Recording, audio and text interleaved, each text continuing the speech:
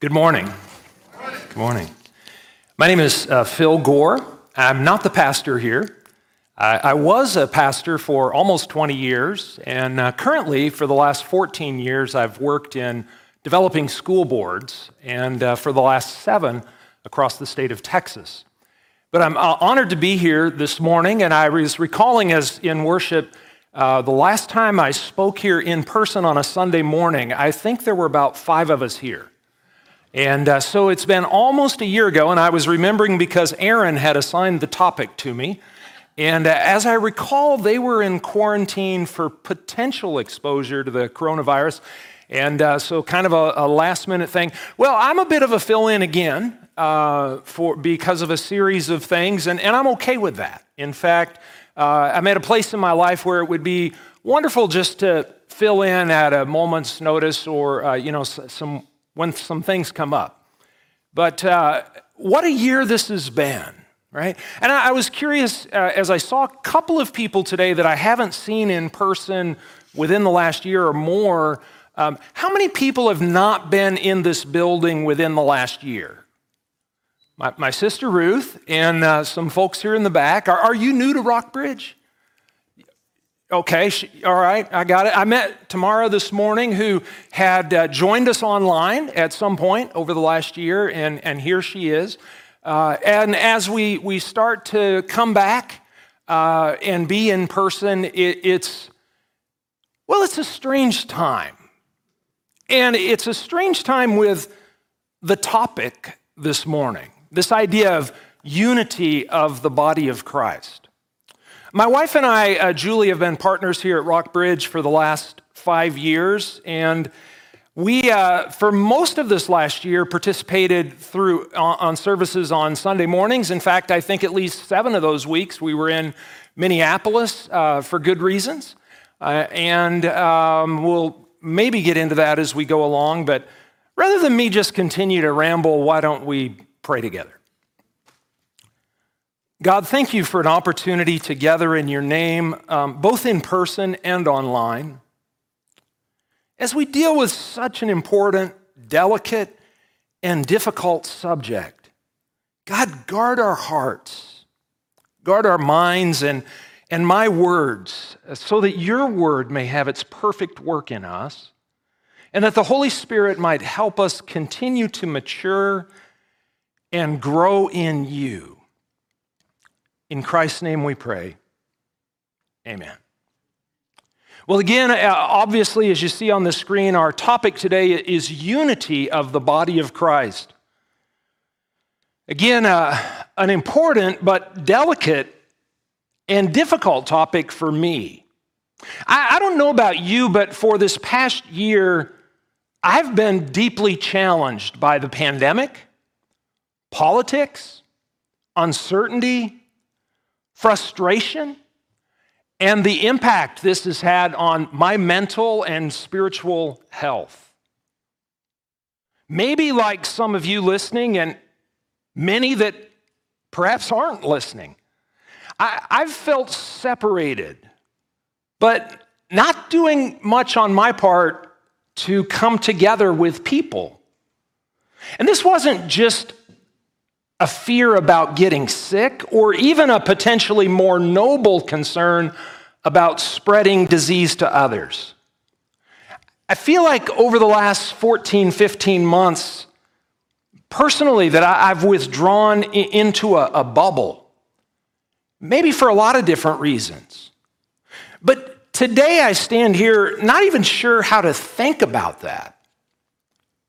A lot of times if we're going to solve a problem, we first have to be able to define the problem, and I can't even claim that I've been doing that well. So it's from an inward place of awkward embarrassment that I approach this text and try to make sense with you about what God may want to say to us today.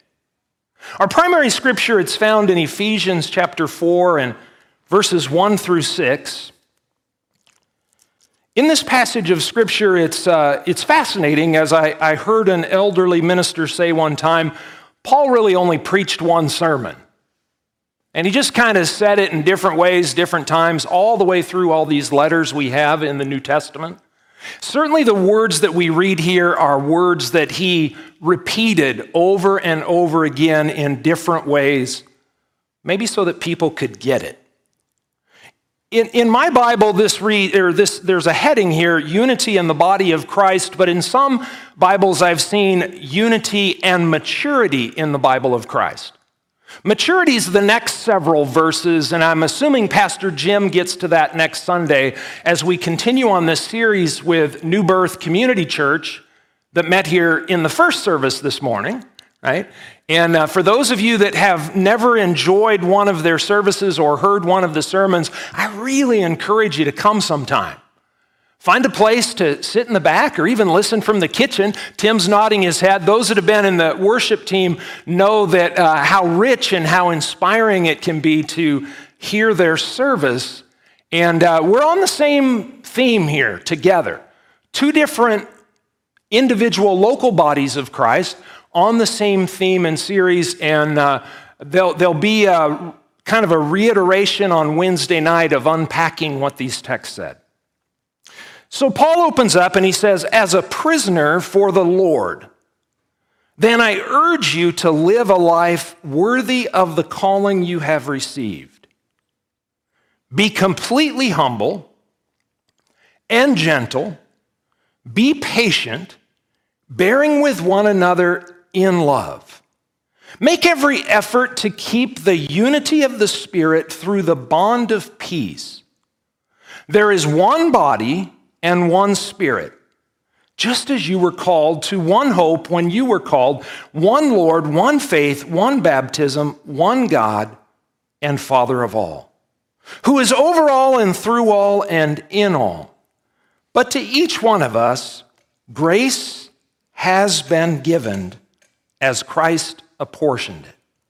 I want to read just the last few verses of this chapter 2, because again, it ties to the theme as Paul is saying to them, after we become mature, in verse 14, then we will no longer be infants tossed back and forth by the waves and blown here and there by every wind of teaching and by the cunning and craftiness of men in their deceitful scheming.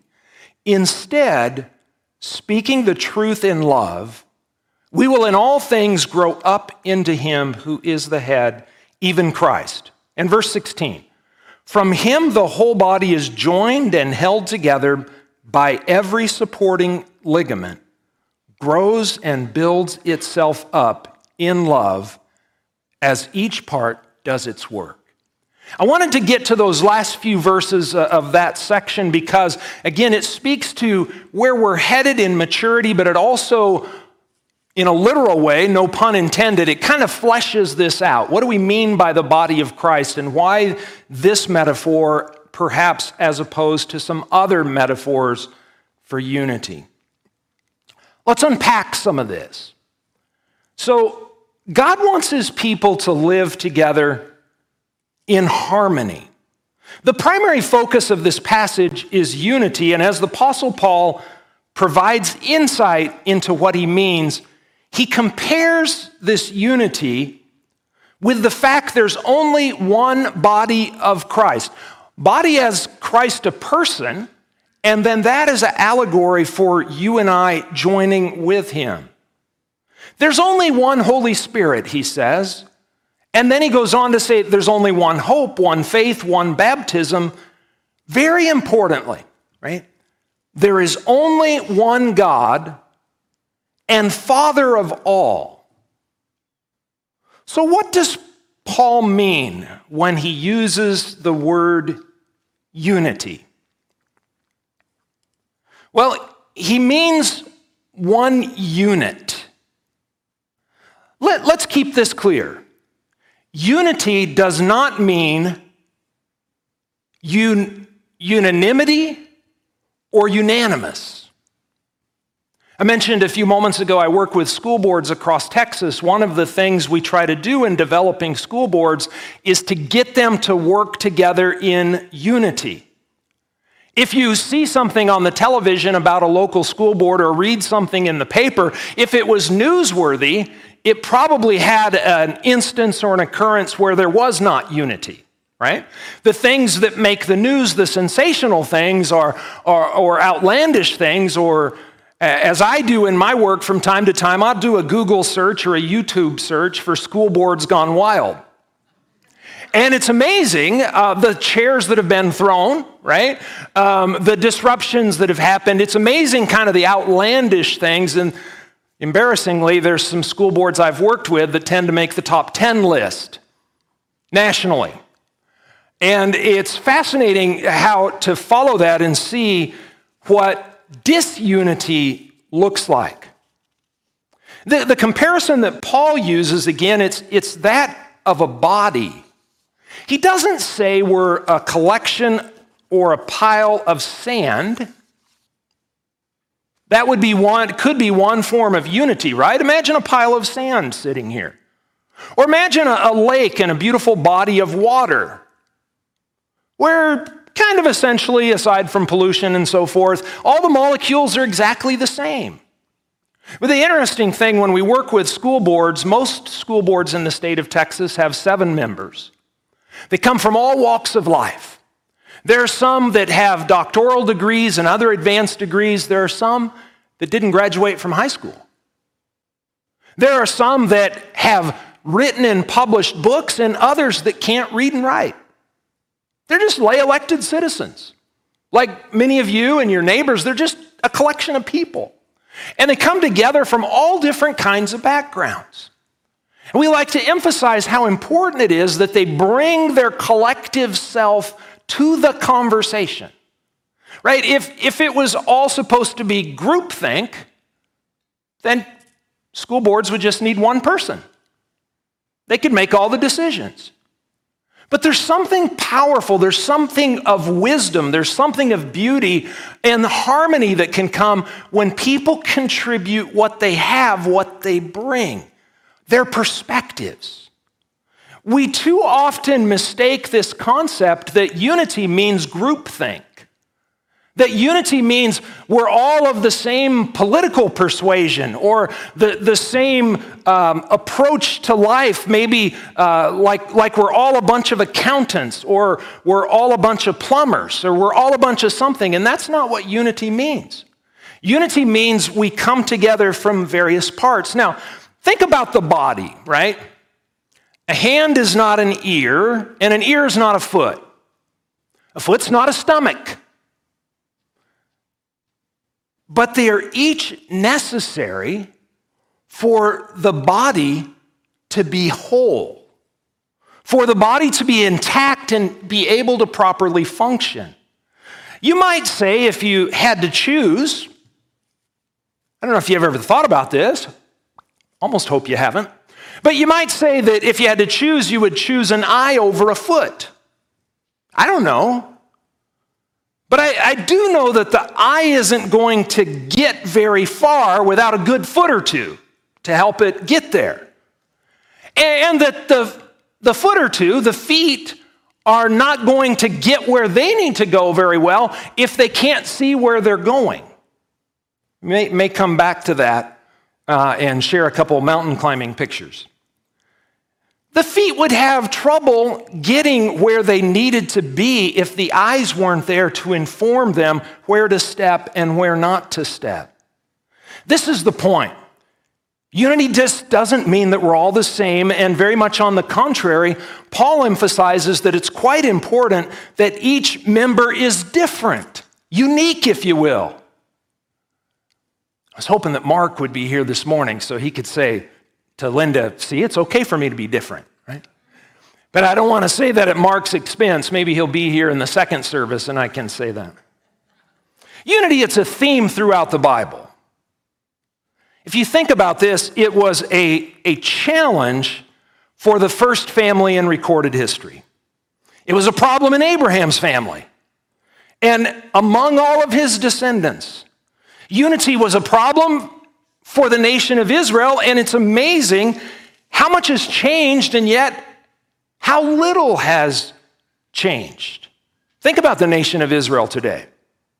In other words, we see today some different man-made boundaries of countries or states or provinces or counties or cities. We see a lot of technologies, yet often marvel at technologies that archaeologists discover from cultures in other millennia past. In spite of all of the outward changes, the inner struggles and needs of human beings seem to stay quite similar. We all crave a sense of meaning and belonging, yet we struggle to work well with others. Think about your family. Think about your neighborhood, your HOA, your community, your church. The scripture in Proverbs, this one on the screen, sums it up. Much of what our Heavenly Father craves for His children. You know, just as much as a mom or a dad craves for their children to get along, my 84-year-old mother was talking with me about that about 3 days ago. Oh, I just hope that you'll never be like some families and some siblings and all my children can get along. Psalms tells us how good and pleasant it is when God's people live together in unity. I wanted to share this and a few other photos this morning. This one's one of my favorite pictures I've ever taken. These 3 grizzly bears, go back, guys. We got to stay on the pretty bears. So these 3 grizzly bears, the mom and her cubs, just laying on top of each other. Just in case my mom is logged on this morning, I was on a bus and at a very safe distance with a telephoto lens. These Alaskan grizzly bears, I think I've got this picture in a slide toward the end. You see, in this image, mom and kids, there's so much there. You see love. You see tolerance.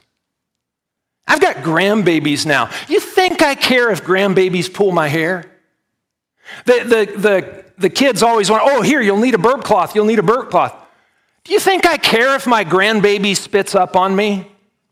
I really, it's like the last thing of any concern that she's going to vomit all over a shirt, and it doesn't matter, right? Because the love that's there, the bond that's there. But look in the picture at what that love and bond allow or accommodate. They accommodate tolerance. These are grizzly bears. That love accommodates gentleness, grace. But don't miss the significance that picture represents belonging. Belonging to a family. We'll go to the next slide. It has been a strange, difficult, and yet wonderful year for many of us. In the midst of some dark times for our world and our nation, God's light has always been near. The image on the screen is one that I took just a month ago on the side of Mount Whitney. My friend Greg and I headed up there at 3 a.m. And interestingly, it's not been a good year for people from Texas to climb Mount Whitney. I may mention that again, but I am always concerned that my mom is watching. And, thanks to the technology. There was a man from Conroe that fell up there and died in February. And then you may have seen, even in the local news, about almost 3 weeks ago, there was another person from Austin who was up there and got acute mountain sickness and got lost. Now, I've had some, and he was lost for days without food or water or shelter, and he was found, and that's why he's been on the news. I've had some similar experiences in the mountains where things didn't go as planned or there was an extra night involved, a night where you couldn't communicate with family and so forth. One of the things, though, that happens on a mountainside, this is way before sunrise. It's amazing what the iPhone cameras can do now, right? This is actually just barely first light as I turned around and caught it coming behind me. Often when you're climbing a mountain, you're cold. Sometimes you're lost. Often you're doing what's called an alpine start, so you're hiking or climbing in the dark. Talk about eyes, and you've got a headlamp, but you're not seeing what's around you. But then there's this thing that happens, and it happens early. First light. And first light is this glowing sense of promise. It's this glowing sense that things are going to get better, things are going to get easier, things are going to go smoother. I'll be able to see where I was going. This last year reminds me of that. Some of you know I lost a couple of uncles this year. One was to COVID. At the same time, one uncle died. The same week in December, my twins were born in Minnesota, twin grandsons. And just a week or two before my granddaughter was born here in Austin, another uncle died of COVID. Recently, we lost a staff member, 45 years old, from COVID. It's been fascinating how and I don't have pictures of the grandkids in the PowerPoint because where would you stop? And if you care at all, you can connect on Facebook, and there's lots of grandparent and grandchildren photos. This idea, though, that in the midst of tragedy and sorrow and confusion, in the midst of a time where we all have been divided about the pandemic, divided about social unrest and concerns about equity and diversity in our country, divided about the presidential election and all the news and surrounding events, God's light has still been wanting to shine in us and through us and not simply around us.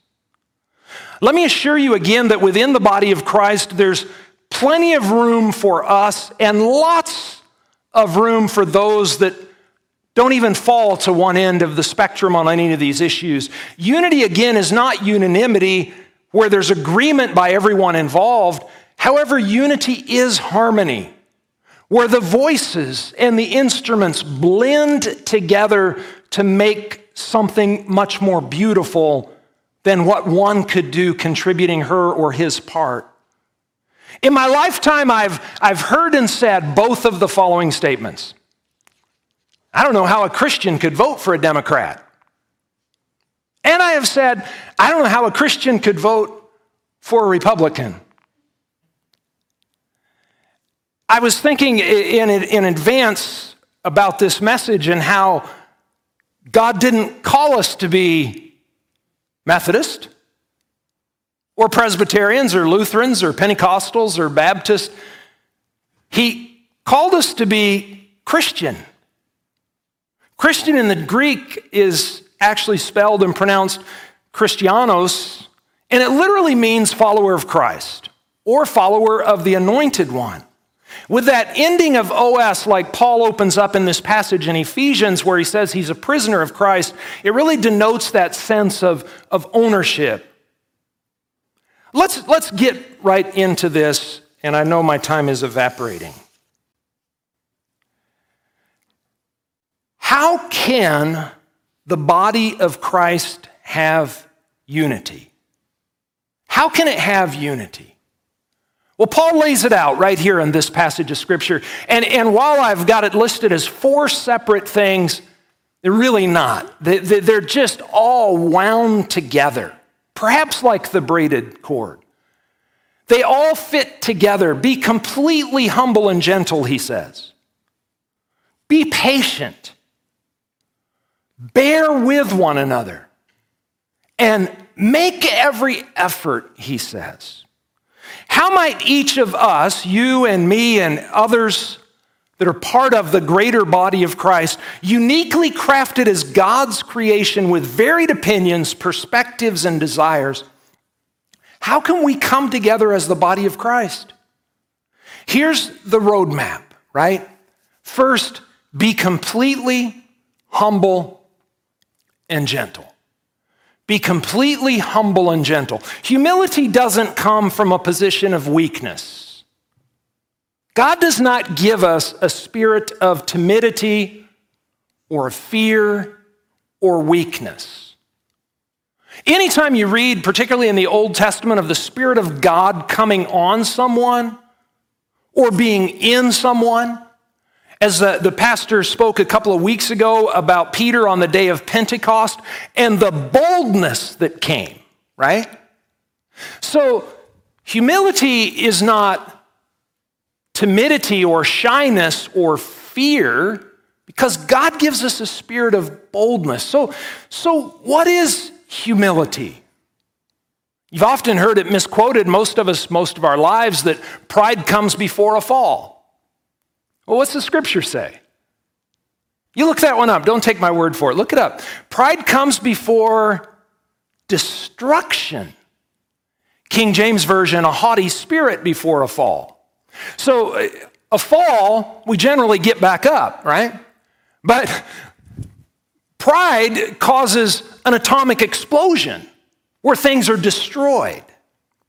The antithesis of humility is pride, and we see pride as one of the 7 deadly sins, but one of the problems that plagues mankind from Genesis to Revelation, and it doesn't just plague mankind, it really was responsible for the fall of Lucifer from heaven. Fascinating to read about all the damage that pride can cause. Pride is all about, look at me, this is what I can do, right? Where humility is simply another spin that's much more powerful. Look at what God can do through me. When David whipped Goliath, it was the power of God working through him, working God's will. We often have trouble with this. We just get tripped up with a sense of somebody that seems confident. We want to say that's arrogance, or we want to say that's pride, but it depends on where our confidence comes from. And as a believer in Jesus Christ, if your confidence comes from God, that's a different kind of capability. But how do we humble ourselves? Well, we humble ourselves like Jesus did. We serve. When Jesus washed the disciples' feet, you might remember Peter says, "Oh, no, Lord, I'm not going to ever let you wash my feet." Jesus said, "Peter, if I don't wash your feet, I don't have any part of you. You don't have any part of me." Oh, and then Peter says, "Well, go ahead, wash my head and my whole body, wash everything." Right? But it was this idea that Jesus came and he demonstrated service. Be completely humble and gentle. Again, these weave together. Be patient. I wondered this morning if, on the topic of patience, I wondered if the best thing I could do was just to pause. During our singing, there was a brief pause, and it was a little bit awkward. Oh no, what's going to happen now? I listened to a book sometime in the last 2 or 3 years. It's entitled, "Thank You for Being Late." Thank you for being late. In our culture, we have a general obsession with time. I was on a cruise one time where, it was the bell would chime and you had to be here and you had to be there and you had to be this other place. And there was a lady at our table. She happened to be a sister-in-law for dinner. And every single evening she was late. So there was another man at the table. He would tap his watch the first couple of times. I think it was the 3rd or 4th night she showed up and his watch was laying on her plate. Right? Trying to get that message across. I interviewed someone this week for a job who, and again, these things weave together. We're going to go back to humility. We're going to move forward to forbear with one another, but weaving together. I was interviewing this man for a job. In his phone interview screening, he had been late. It's not really a good sign for an interview. I didn't know about that because that had been with our HR department. But for a video conference interview, he had been late. Almost 10 minutes late. And when he joined us, he didn't say, "Oh, I'm sorry, I had this or that, I had a flat tire, He just jumped in like he was right on time. And so he actually was well qualified in so many different ways and had a great rapport, both in the phone screening and in the video conference. And so we said, let's bring him in, but if he's late, I don't know what we're going to do. And I found out after the fact that actually the man has a wife with a terminal illness that he's been caring for. And we're going to have to jump ahead. Let's jump to the next slide or two as we bring this together. This idea of bear with one another was just a good reminder for me this week.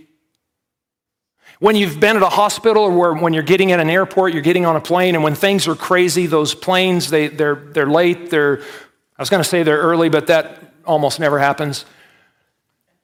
Right? There's a panickiness, there's a nervousness, there's a fret, there's a worry. What's going to happen if I miss my flight? What's going to happen if I'm not on time? And in the midst of that, we need to recognize and look up as believers in Jesus Christ. There are people all around us who are going through stuff. And we don't know what they're going through. Maybe we think we do, but we don't know it from where they sit. We know it from what we see outside looking in. I was thinking early this morning about a time at a hospital with an aunt who passed away 2 or 3 years ago. And I was sitting there waiting. Her son was in surgery, my cousin, and she said, "Look around. There's a lot of pain here. Look around." And I wonder how often we need to look up, look around, and see the pain that's around us. And I wonder if, as I want to suggest in the slide on the screen right now behind me, sometimes bearing with one another, maybe that means helping someone else carry his or her load. Maybe that sometimes bearing with one another isn't just about tolerance, but it's about the love that covers a multitude of sins. It's about caring enough for one another to make every effort, as much as it is within us, to live in a place of peace and of harmony with those that are around us.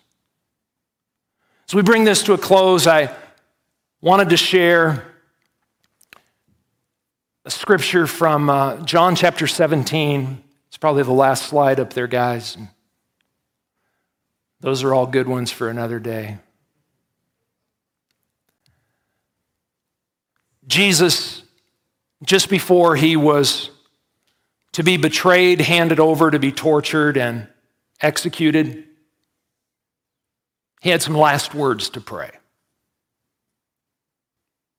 I don't know if you've ever been with someone sharing their last words or someone going into surgery thinking they may not make it out.